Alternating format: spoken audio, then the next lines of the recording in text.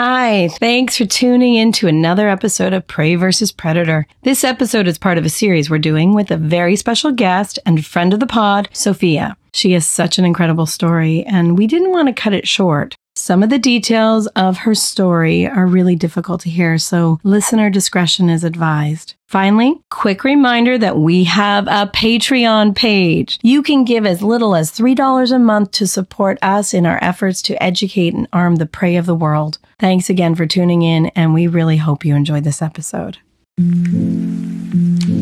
Welcome back to Prey vs. Predator, the podcast. We are so thrilled for you to join us on this glorious day. I have my compatriots, PJ and Jill, and we've got a special guest, Sophia, that we are thrilled to share her story and debrief her experiences and just find out more about her. Welcome, Sophia. Thank you. Glad to be here. So we're going to start at the very beginning, which is a very good place to start. Tell us about your childhood and what's important for us to know about you and setting the stage for your story. Okay. I had pretty steady childhood until I was in adolescence and my father lost his job and he turned to alcohol at that time and manifested more of his alcoholism, and it switched from kind of that casual drinking to being very abusive alcoholic. And so my whole adolescence was filled with a lot of verbal abuse. My mom, her way of coping was working a lot and escaping. And so I was left in the home to be the primary caregiver in a lot of ways, like by grade 6, coming home and cooking dinner and then doing dishes and doing all the cleaning and the housework and then yard work, all the things. So as the time progressed, it became more and more abusive as I got older. And so that was kind of the core of my childhood experience. Did you ever think that wasn't okay? Or I knew how it wasn't okay. It's funny, my brother said he went to another family's home and sat and had dinner with them, and it felt like so foreign. He was like, oh, it was like not every family's like this. Yeah. And so it takes time, I think, when you're just in it and you don't have language, you don't have anything to compare it to, it is your normal. Yeah. So I thought it was normal. So I know for myself, certain aspects of your childhood resonate for me, the responsibility and all that kind of. Mm-hmm. Did you find that you were resentful, or were you just, like, I was angsty as a teenager? You didn't go through any of that? Oh, I think it was anxiety more than anger. I was always trying to keep it together to protect my brother. I was the oldest, but I've always been that person. I'm a caregiver. So doing all the things felt pretty natural for me. But as I got older, I started, obviously, by the time I come to the end of my teens, start to go, hey, like, this is not okay. And then I ended up going to university to get my degree in psychology so that I could figure out how to not repeat a pattern. Right. Good idea. Yeah, didn't work that great. We'll find out later. But hey, woo, tried. So how did you meet your predator? Was it in university? It was I met him. I actually came out to a different city. I was visiting a friend and we met and it was an instant connection. I saw him. He was part of a group of her friends, instant connection. So I was already well in my way in university by then. And so, and that's when we met. What first attracted you? Like, what was the instant connection? Tell us a little bit about that. So dynamic, very popular in that group, very funny, very charming. I'm not going to lie, Levi's, maybe part of it. So he's hot. Young. Yeah, good looking. He had all the things, right? And so, he just swept me off my feet in a very fast and furious way. Like how? Well, from the first time I met him was in the fall, and we were engaged by January 1st, 6 weeks from the time that we had our first official date to being engaged, and with full family support. So was he pursuing you, or you were pursuing him, or he was pursuing me? And how did he do that?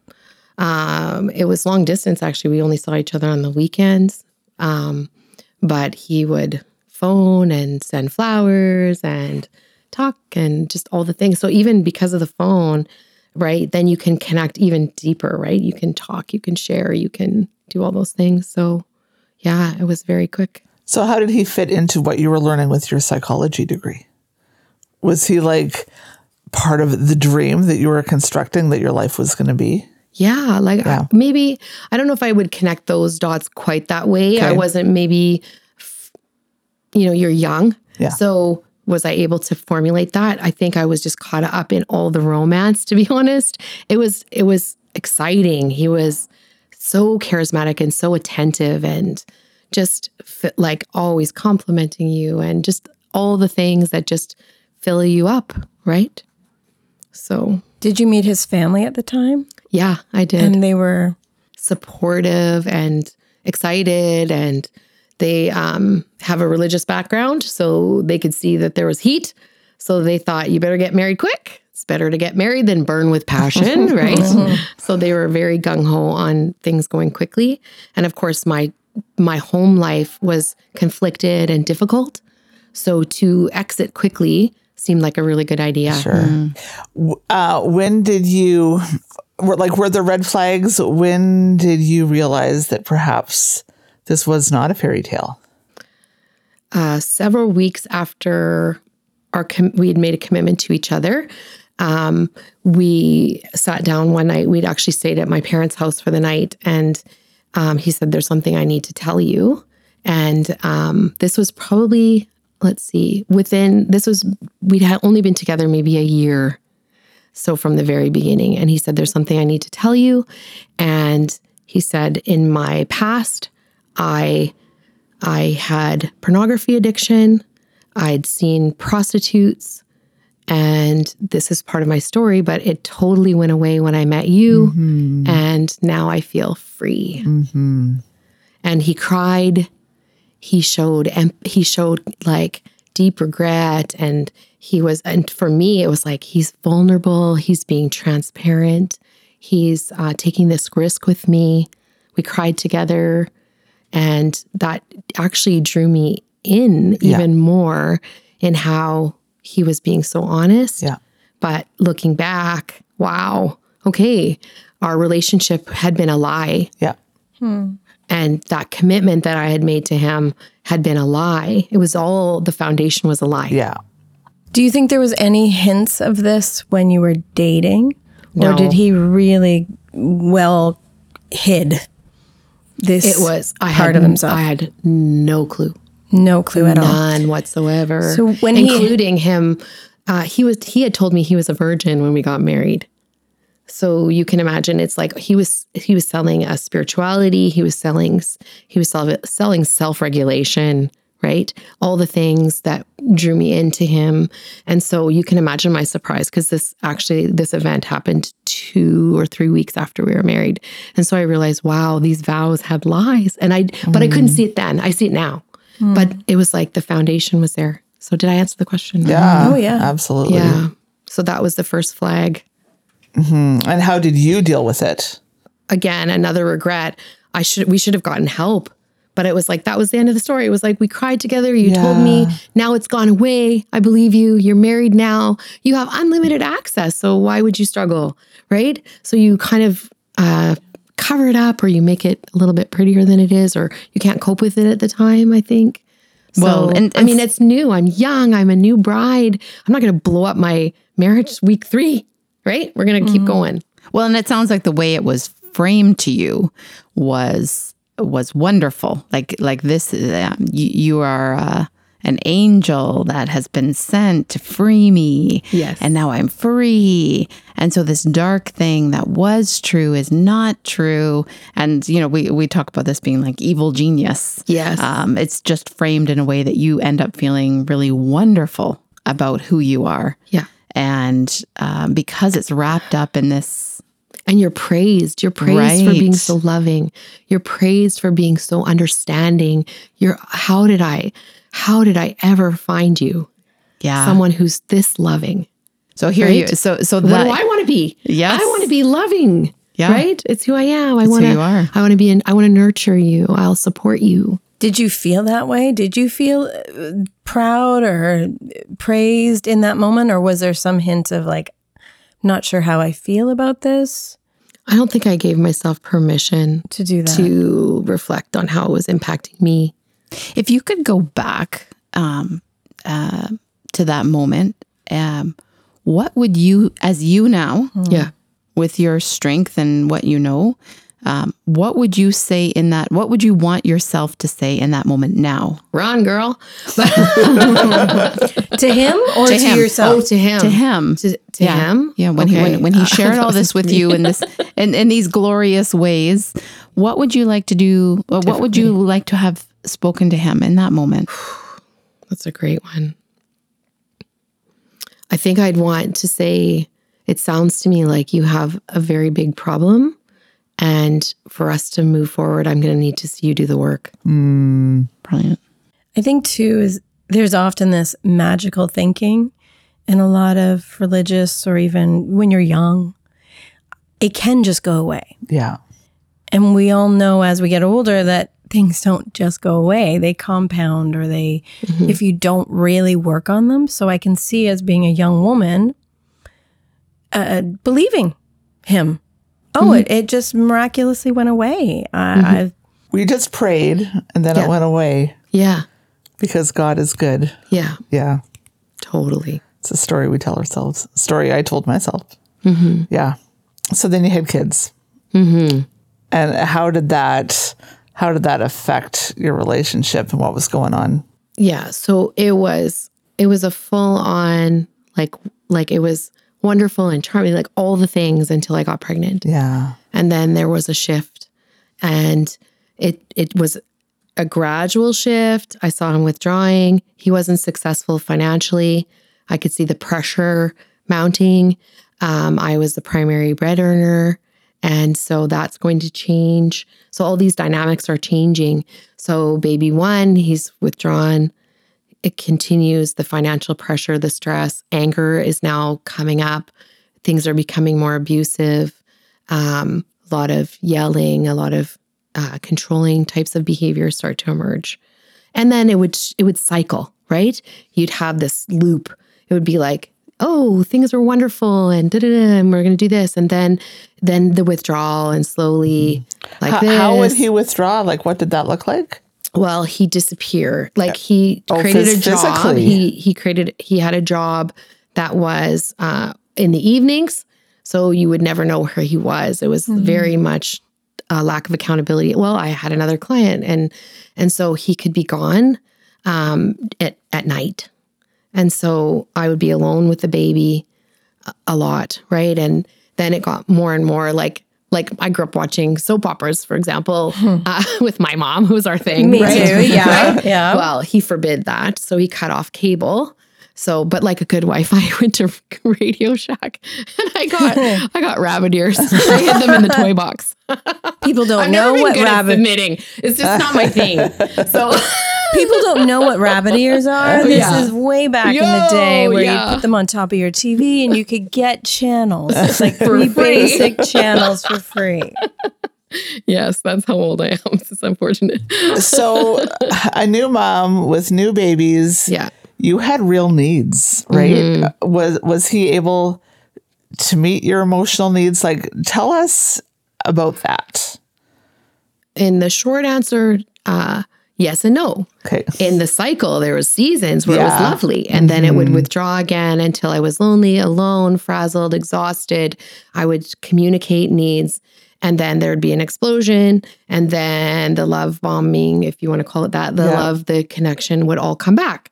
And so you do that. But it would just, but then you get so immersed in the baby. So baby two comes, you get so immersed in caregiving that you can kind of let it go, right? Yeah. Oh, well, we're not connecting, but that's pretty normal, right? We have a young family. We're all tired. You know, he's doing his best, trying to make a living, but it's getting worse, right? The control, like punching the roof of the car when I'm expressing my needs, like different things like that. So, and the financial pressure is mounting. My parents are rescuing us regularly because they're in a bad spot, seeing that I don't have enough money for food, for clothes, for things, the basics of life. Cars break down because they're all junk. So all the pressure's mounting. So then after a few years, baby 2 is not quite 2 years old yet, between 1 and 2. And we just got internet. We got a computer for Christmas, right? Brand new. Woo, how exciting. A 486. There's this cool internet thing. You're not going to believe it, right? So computer comes in. Within 3 months, I look on there and in the morning I see, boom, it's full of porn, right? Wow. And so he was not tech savvy, so he just turned off the power button of the monitor. That's not that bright. So that was the discovery, the first real discovery of pornography. Things started to mount. I'm putting pieces together. Did you say something in that moment, or were you too I fearful? phoned him and I said, this happened. He said, oh, yeah, something popped up. So I phoned a spiritual advisor and said, this is what I found. What should I do? And she said, don't ask any more questions. We will, let's come together. Let's meet and let's come up with a plan so I can support you in it. Wow, so I can support you. Do you think that, don't ask any more questions? I'm kind of like confused by that. Yeah. What do you guys think? Is that a healthy response, or is that like another form of gaslighting in a sense, or Her intention was that we were going to sit down together so that I wouldn't have a disclosure by myself. Okay. So it was going to happen on the Monday. So that was on a Friday. Okay. She said, let's get together. We'll bring him in the room. We're going to have her and another pastor into the room. And we'll find out what's really going on. And then they had met earlier. The men's pastor had met earlier to find out all the information, and she knew all the information. And she said she had just wept for me, knowing what was coming. So that wasn't her first rodeo. No. Yeah. And so I remember going into that office. But over the weekend, I'm putting all the pieces together of all the missing timelines and all the things, right? And so then that Monday. How did you two interact with each other over the weekend when you both knew this was coming? It was he was just so like jittered and anxious, and I was crying. Yeah. I was a wreck. And then you got 2 babies to care for, right? Yeah. The anxiety was like through the roof. So that's my question is, how were you responding to all this pressure? Was your body telling you stuff? Yeah, I was shutting down. Like I was starting to totally power, like almost, how your body just starts to curl in on itself, right? And I'm trying to care for babies, but I'm in my bed and bracing. Not getting out of bed. Bracing, yeah. So that Monday, we go in and he unloads this double life. So they didn't have to pry very hard? Like, did it seem like he wanted to tell you? I think they pried him very hard. Okay. And I let him know, if you leave one thing unsaid and I find out about it later, it's done. Okay, good for you. So this is your moment. So a lot came out. Again, prostitutes, strip clubs, all kinds of things. But the truth is that it didn't all come out that day. He kept some things back, and those things led to an arrest. I won't give the details of that one because it would tie me to a storyline. And then I found out that he was also having an affair with a friend. So all of those things were happening simultaneously. Pretty busy. Yeah, he was very busy. Did he actually have a job? Well, that's the point. He's never been able to actually work like a full-time. He has the illusion of a job, right? But I've always been the one that's actually carrying the load. So he was not effective at work. How do you manage all of that? Right? Yeah, that's what I was making. wondering. I think $10,000 a year at that time So here with 2 kids. Yeah, not super helpful. No. For you, because you were trying to also primary caregivers, my understanding. Yeah. For you, the first disclosure that you had talked about was him framing this in a way of it's done, it's over, you freed me. Yeah. Was there a framing for this moment? Was there, and if so, how did this come out? What was his countenance? What was his energy? How did he frame it? Was there blame? Was there ownership? Was there... He didn't blame. I'm a broken man. I'm devastated. I don't know how I could have done this to you. I'm so sorry. What can I do? He put himself in a position like, I'll do all the things. Like, I'll do the laundry. I'll do the cookie. Like, you don't have to care for me. Like, you don't have to talk to me if you don't want to. I'm going to get accountability. I'm going to get a counselor. I'm going to do the work. Like, I don't understand how I got here, but I'm going to figure it out. I'm going to fight for us. Okay. Was there a victimhood involved? Like, was there a sense of you brought me to this, or if I wasn't working? like what I was thinking more like when you say I'm broken, something bad happened to me. Yes. I was abused. Yes, those things started to come out of the woodwork at that time with a therapist, abuse background, early exposure to pornography, those kinds of things. So now we're linking it to trauma. Yeah. Right? This is not my fault. Yeah, that's kind of where I was wondering. This is a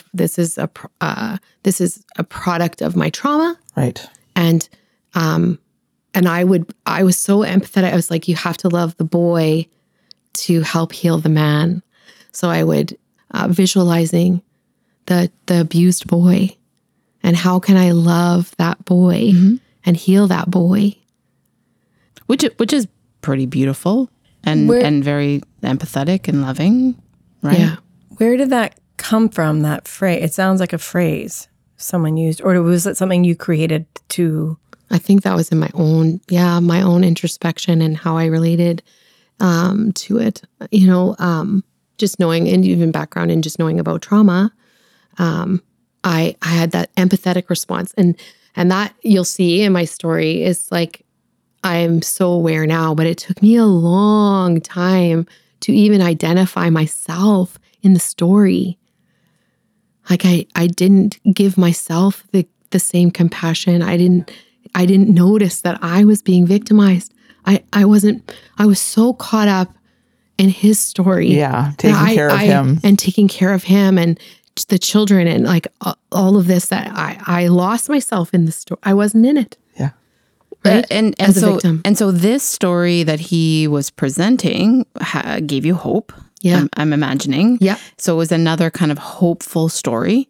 Yeah. And at this point in your story, we have some reason to believe there's reason for hope that this is trauma. This is a brokenness. Yeah. And he's willing to be loving and kind and reparative toward you. Yeah. So then fast forward us a little bit, yeah. Very quickly, he started a ministry to deal with purity. So that started to create the security. Right? Look what I'm doing. I'm helping others. Yeah. Mm-hmm. I've learned this great thing, and now I'm helping. Healed. I'm healed, and now I'm helping others. Yeah. Right? Was it the space between all this disclosure and then creating a ministry? Was there much room between those two? Because I would think that there needs to be. Are you ready for this? I'm ready. June was disclosure, started in September. Nice. Okay. Because that's not enough room. No, he was not healed.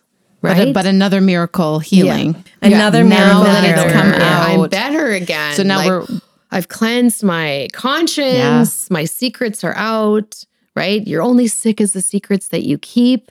So I've told you the truth, so I'm not sick anymore. Would he use that kind of rhetoric? I'm curious, because that can often be a symptom of like a predator is using this kind of language. Yes, later. He would learn the language as he went along, because this is still early. Yeah. This is many years ago. My children are adults now. So he started a ministry. Yeah. Which I think takes a lot of effort. Mm-hmm. Wow. But he was very charismatic. And I think people were quite drawn to him. Am I correct? Yes, very charismatic, very had all the skills. And again, you learn as you go, as you reflect back. But he was so good at mirroring who I am. Yeah, he learned a lot on how to be empathetic. Did he bring, like, I would think that if you're creating a ministry, you would try to go mentor under somebody. Yes. Did he do that? Like, I'm wondering if he found another person who was predatory to sort of hide behind and learn some skills from. He did have a mentor, but I think that he used his charisma to dupe him too. Okay. Yeah. So he frames it in this more or less poor me, and that's not to minimize the profound impact of trauma. But at this point, we have reason to believe that this is what it is. At what point did you realize this isn't what that was? Yeah, it was a long journey because we went on to, I ended up joining him in ministry, and we ended up planting a church and walked that all out. And so there was a lot of years where it would cycle again. We were back to those cycles, and more so like a lot of emotional neglect. He learned how to, like, the anger part was now quenched into like passive aggressive instead of being overtly angry. Like, he learned how to manage. Can you give us some examples of what that looked like or felt like? Stonewalling, silent treatment. When you say stonewalling, what does that mean? Stonewalling, along the, like not being willing to engage in the communication. Like, I could share with you that I'm hurting, but I'm not going to engage you. I'm not going to validate you. I'm not going to let this go into an intimate space where we have conflict resolution. It was just like, I'm not talking about that, right? And then if I push at silent treatment, I'm gone, like disappear. So you would say, like, I'm hurting. Yeah. I'm lonely. Yeah. And what would he say? He would either give a response that he knew I wanted to make me go away. Like, he got good at guessing like what I wanted to hear. So he'd do that as quick as possible, but there'd be no reconnect. Does that make sense? Like, you said all the things, but we're still so disconnected. And so, or he would just silent treatment until I gave up. So the words that you're using now Yeah. You understand what this was now. Yes. What was, and you had used the word like abuse earlier. Yeah. The cycle of abuse sort of thing. Yeah. Did you understand that's what it was in the moment? If not, I saw it as a cycle, but I didn't call it abuse. so you saw that there was a pattern. A pattern. Yeah, that's a better word. What was the story that you told yourself around the pattern? If not abuse, what was it? That's a great question. I don't know if I gave it language. I think again, you're consumed with raising children and you're trying to keep it all together. Yeah. You know, and I think for me, even when I decided to stay after that first disclosure, I wanted to keep my family together and protect my children. And I was willing to sacrifice myself completely to keep my children in an intact home. And so I was willing to endure. Did you envision, when you say sacrificed yourself? Like, I'm very visual. Like, in my story, I talk about being the recycling or garbage can for the abuse in order to change it and convert it into something good.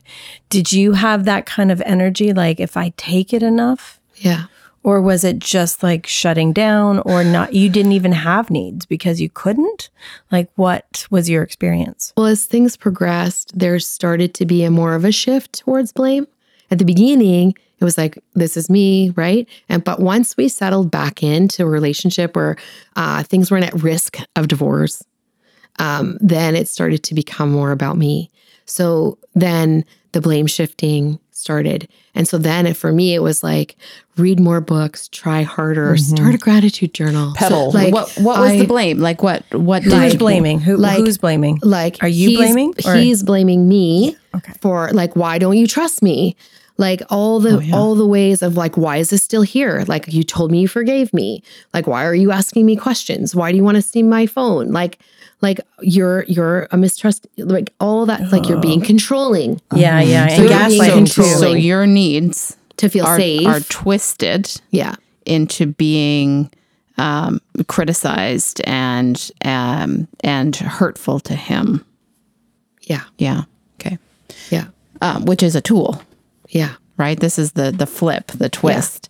So Yeah. you come with a heart that says, I want you, I need you, I want to be close and connected. Yeah. And part of the way I need that is to feel safe. And it helps me to feel safe if I check and make sure you are who you say you are.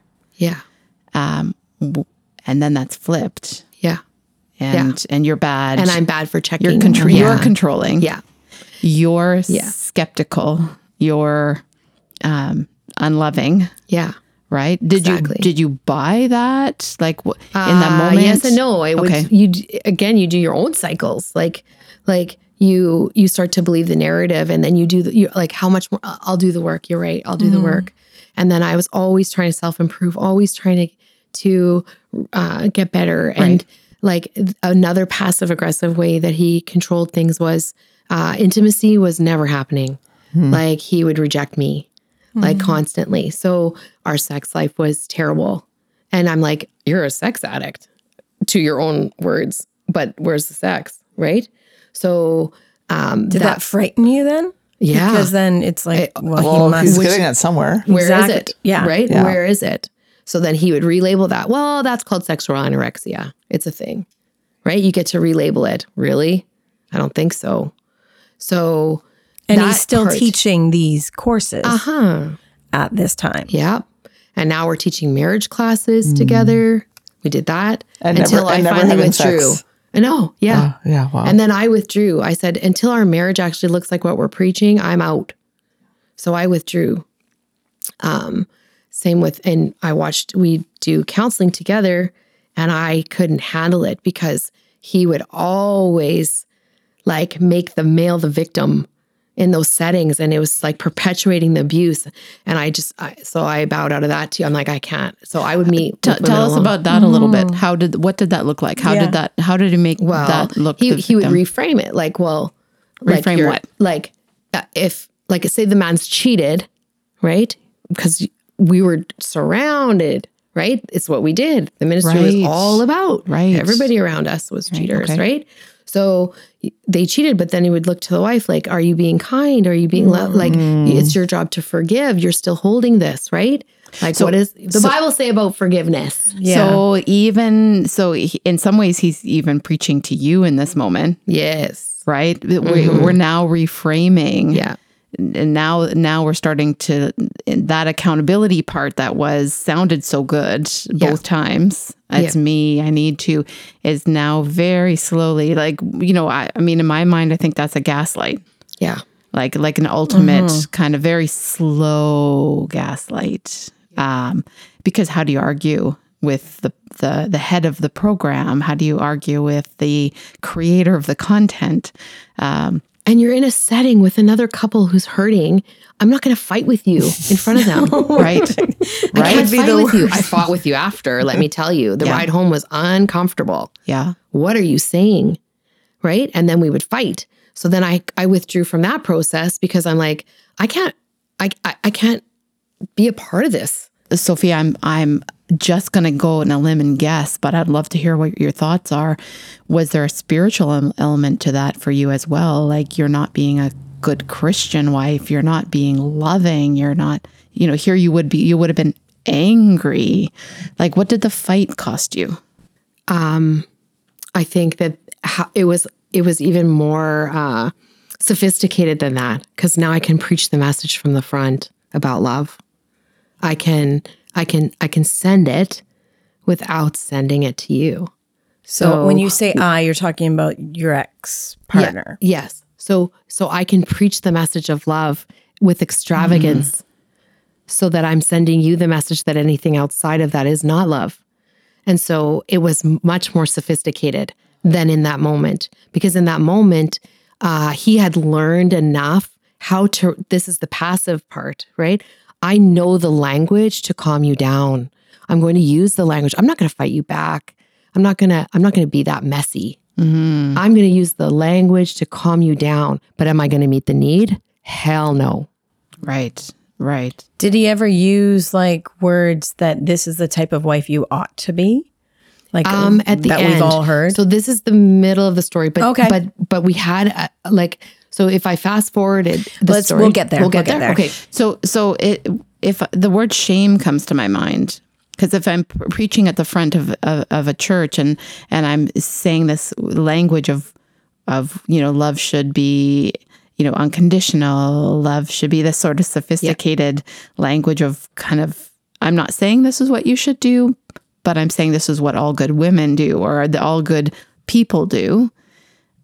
Is there a shame element that happens for you? Is that tapping into that? Definitely. I think I spent most of the years of my marriage spending all the time on my own growth and development. Like if I could just be a better wife, this would go away. Yeah.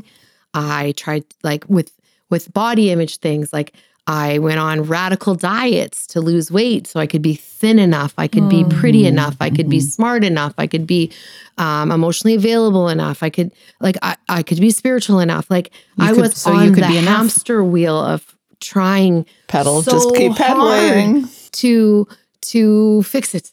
So hard to, right? Did he ever use those against you?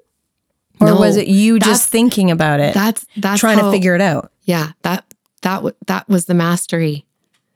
Like I feel like he knew how much I wanted to be that person, that it was easy. It was easy to just little doop, and then I would run with it. Yeah, it's so your head was trying to make sense of it. Yeah, and so then I would go inside. I can't fix you, right? That would be controlling. I'm not a controlling person. You're right. I have to fix me. That's the only person I can work on is me. Right. And this is going south. So I'm going to just keep working on me. Totally. Okay. Did you read any books when you were trying to work on yourself that actually said it maybe is not you? I don't think at that time. I'm just curious because so many books are about like what we can do to fix ourselves. I don't remember. Yeah. Is there any book out there that's like, maybe it's not you? All the books are marriage is a dance. These relationships are a dance. You can, even therapy, you forget spiritually, therapeutically. It takes two to tango. Marriage is a dance. You can fix your marriage without talking about it. His needs, her needs. If you're defensive, your partner, if your partner might be critical because you're too defensive, they might be too defensive because you're too critical. If you fix being critical, it'll help them be less defensive. It's like, okay, so if I just accept the abuse, then my partner won't have to be critical of me anymore. I won't be defensive. Yeah. If I love you better. Yeah.